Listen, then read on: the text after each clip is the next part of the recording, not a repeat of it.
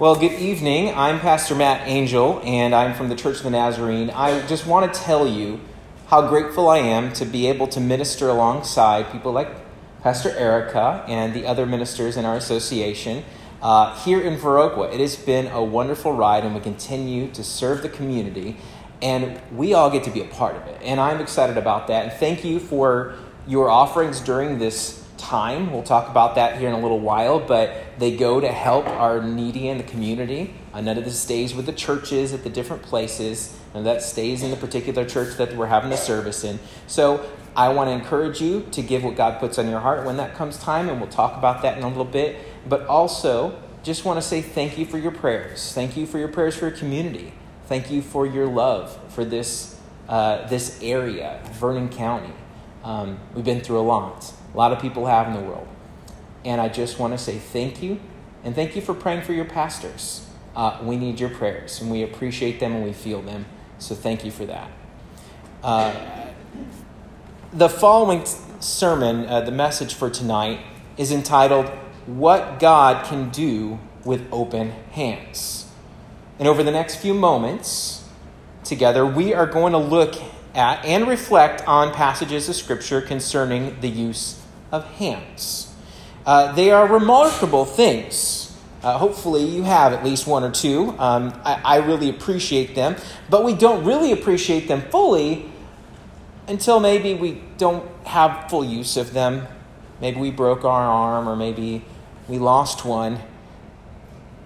They're limited or completely restricted. We don't appreciate it until we don't have it. Well, tonight, it's going to take just a moment here to set up what I'm going to do, but I want to begin with a little skit, and I've asked my daughters to join me, and so they're going to get set up, and I'm going to get set up. In just a moment, we're going to start this little skit down here, and then the sermon will continue on that. So if you give us just a moment of your time to set up the stage, we will we'll hopefully do a little impactful skit as we get the message going today. Girls, go ahead and get set up.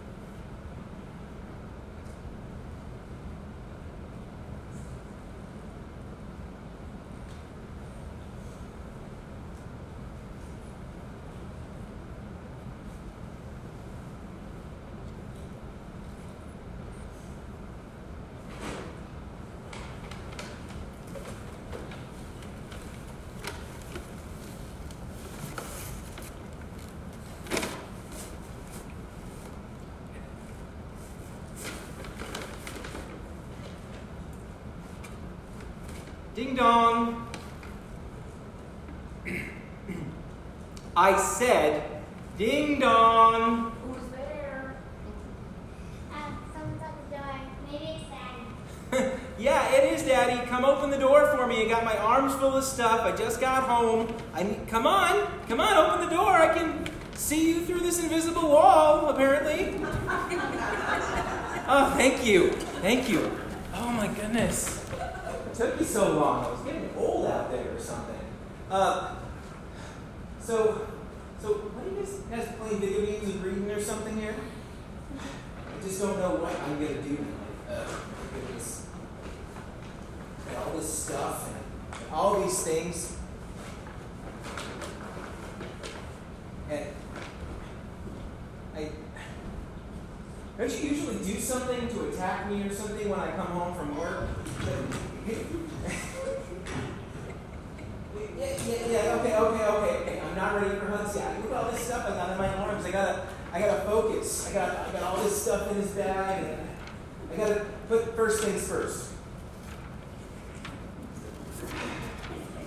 I need my coffee. Anyway, how am I supposed to do anything tonight? Get anything accomplished tonight? Would you help me find my bunny? I think I lost it somewhere.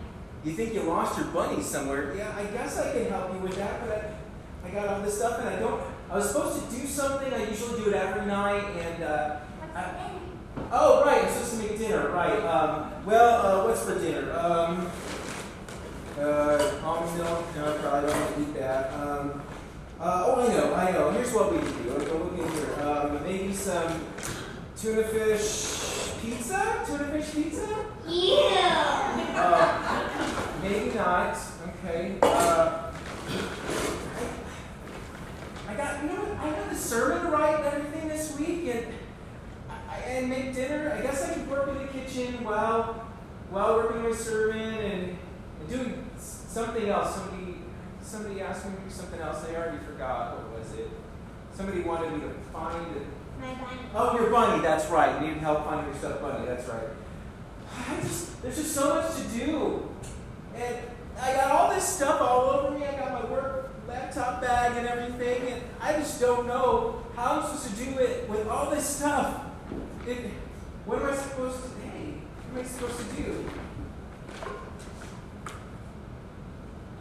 Do you want to take this too? Did you take my stuff?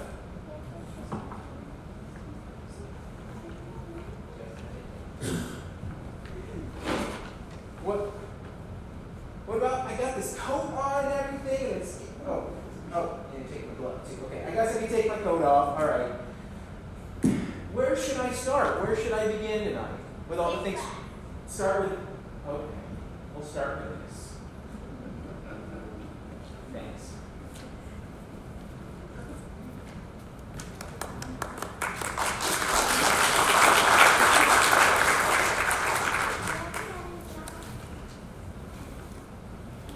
Thanks to Gianna and Kaylee for that help. They're like, yeah, we can do that with you, I guess. And try it out. Try anything once, and then we're going to never do it again. No, I appreciate it. And it's a fun time to do a skit with them. Now, tonight, earlier in our service, just a little bit ago, we heard from Deuteronomy chapter 15, verses 7 through 11. This passage, that passage right there, it's all about instruction. Instructions on how the Israelites are to follow specifically, the instructions they're supposed to follow specifically to help the needy. And if I could summarize what they're saying there is, hey, are there poor among you? Guess what? Don't be tight-fisted. Be open-handed to the poor. Be open-handed to the needy. Now, how difficult is that for you or I to hear tonight? Think about that. How difficult is that to hear? The people of Israel were to look out for one another. They weren't to be stingy with their supplies. God provided those supplies, by the way. They were to make it available freely without charging interest. Imagine that, no interest loans. That's nice. There was also supposed to be this thing called the Year of Jubilee. You may have heard of it before. Every 7th year, a few things got to happen. But for context tonight, all the debts got canceled. Any property, any home-owned property that was sold to help make it through those years was returned back to the family that owned it originally.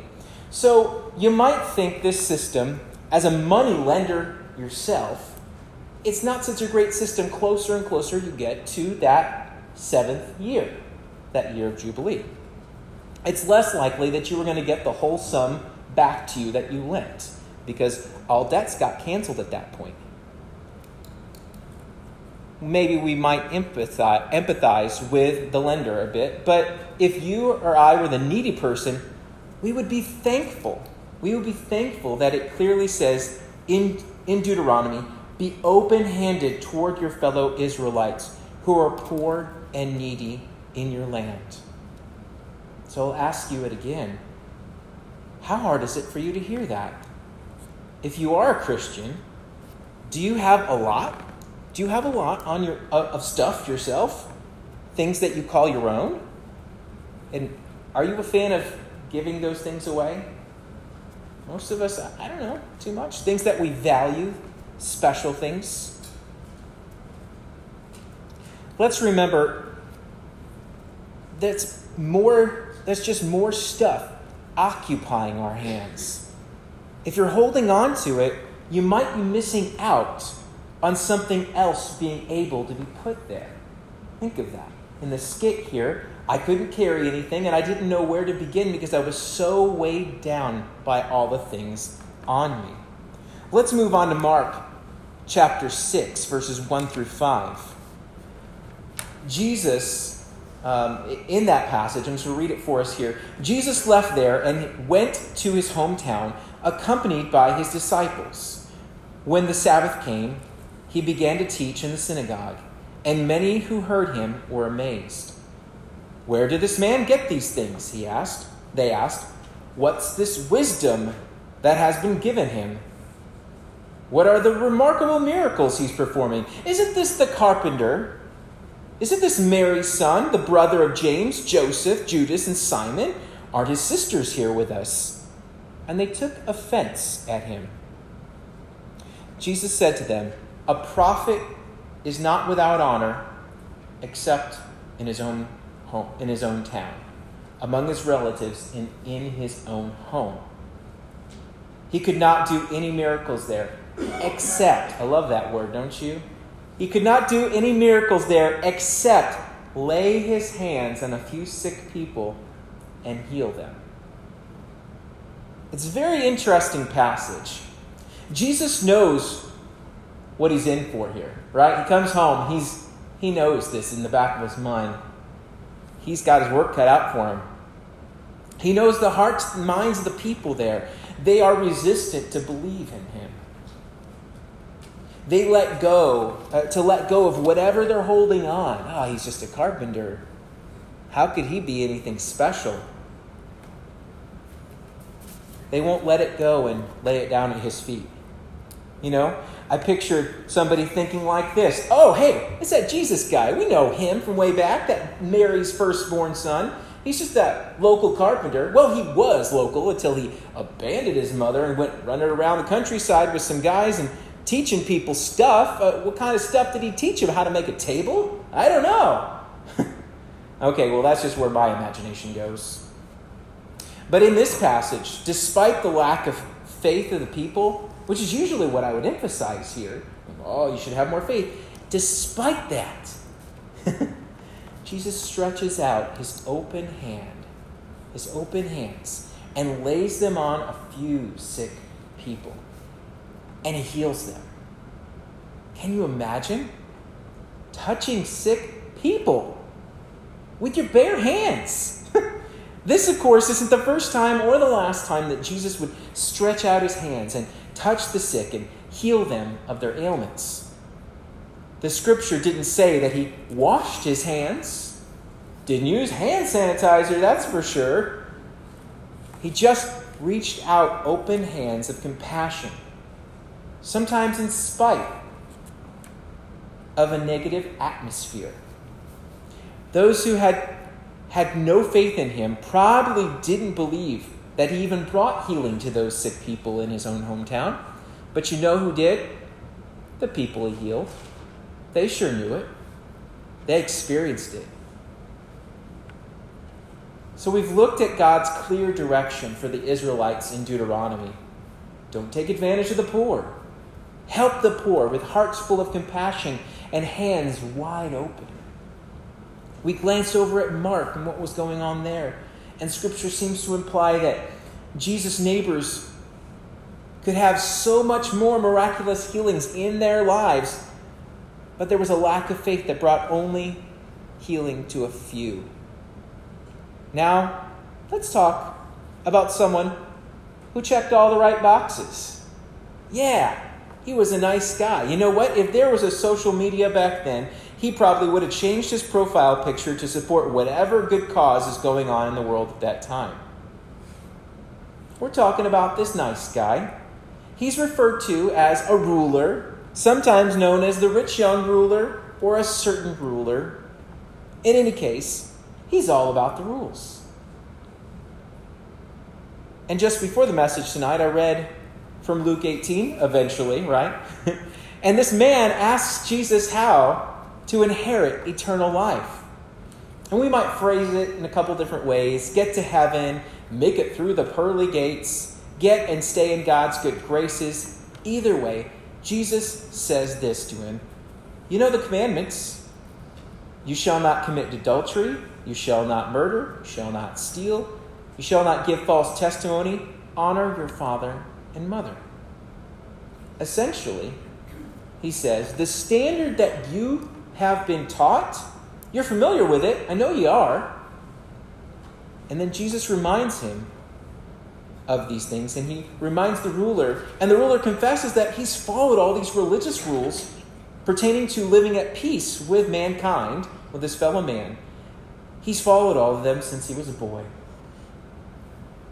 It's like Jesus is having this conversation with the ruler, and as he tells Jesus this, he takes his right hand and he opens it up before Jesus. He says, look at all the rules I've followed in my life. I've done all these good things. I've followed all those things, all the commandments. He opens that hand up before Jesus to show him. Aren't you proud of me, Jesus? Look at all that stuff. God getting him now, right? Jesus tells the man that he lacks something. And it's surprising to many of us because we find out that later in the story, we find out that this young man has a lot of stuff. So what on earth could he lack? And Jesus says this to him, sell everything you have and give to the poor, and you will have treasure in heaven. Then come follow me. Well, the ruler is holding out his right hand to Jesus, and he's kept all those rules. He should have that treasure in heaven now because of them, but he's still got this other hand, a little bit behind his back. And you know what it's chock full of? It's worldly possessions. His wallet, his iPhone, his whatever, his pictures of his I don't know, his family, whatever it is that he is holding on to deeply, his worldly possessions, what makes him rich. He's holding that back. And he looks at his hands, and he looks at the one with all of his possessions. And he looks up at Jesus, and he does it again. And he looks at those possessions, and he holds them to his chest, and he walks away sad. Because he had great wealth. He had many possessions.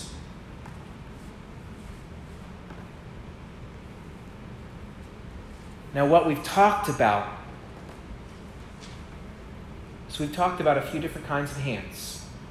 Closed hands, open hands, and a mixture thereof. And you might say, Pastor Matt, it sounds like you're probably leading us to believe, oh, I know you preachers are tricky. You're probably teaching us that open hands are probably a good thing, right? And I'm like, people, yes. You got it. Nailed it. A+. Maybe an extra plus in there. But why? Why are open hands a good thing?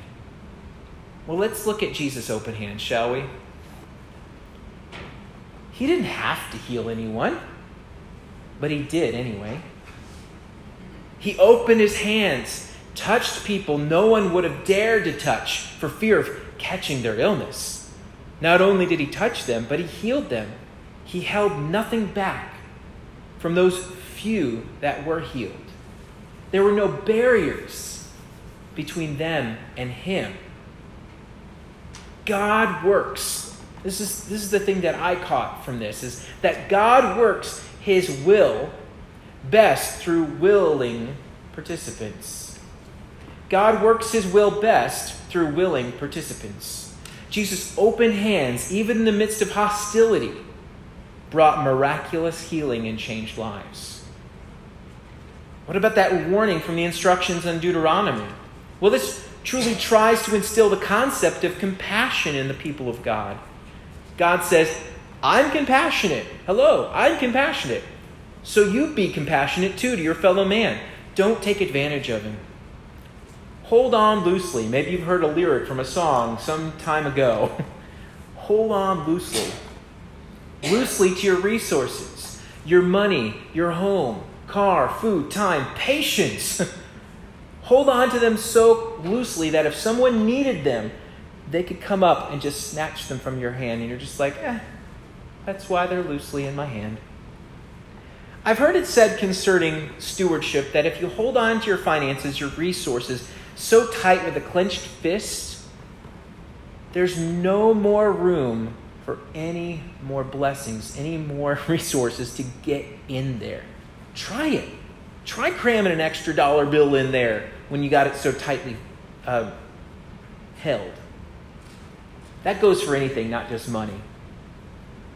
Anything you hold on so tightly instead of loosely, you can't possibly receive what God wants to put in your hand. Lastly, that ruler who wanted to inherit eternal life. He was a big rule follower. But when the master called for his possessions to be sold to benefit the poor, that was a direction that he just could not get on board with. And like our skit earlier, God can do very little with someone who is already so full of stuff. I couldn't interact with my daughters. I couldn't even give them a hug or receive a hug until I laid down my things. Lay down my technology, my dinner plans, my stress, my work, my hunger, my worries, my concerns. In the end, I had to lay down all of those things, good, bad, or neutral, in order to embrace my kids and be embraced by them. What can God do with open hands? Here's what God can do and did do. God showed the world what he can do with open hands on one dark day, a long time ago. You see, Jesus marched outside the city, carrying his own execution device, a cross, bleeding from being beaten, exhausted from the trek to the hill of the skull. He was laid down on wood beams, only a little rest that he had the entire time, and his hands were painfully stretched out. He was nailed to that cross, hands stretched out open the whole time, and he held nothing back. What can God do with open hands? God can save the world. Today is March the 16th, and it always makes me think of the verse that summarizes what God did to save the world, and I always read the verse after it. John 3:16 and 17. As I get ready to close out this message, I just want to read it for you tonight. For God so loved the world that he gave his one and only Son, that whoever believes in him shall not perish, but have eternal life. For God did not send his Son into the world to condemn the world, but to save the world through him. Let us pray. Heavenly Father, I thank you for your open hands. Nothing separating you, your healing power from us. Your open hands on the cross, Jesus,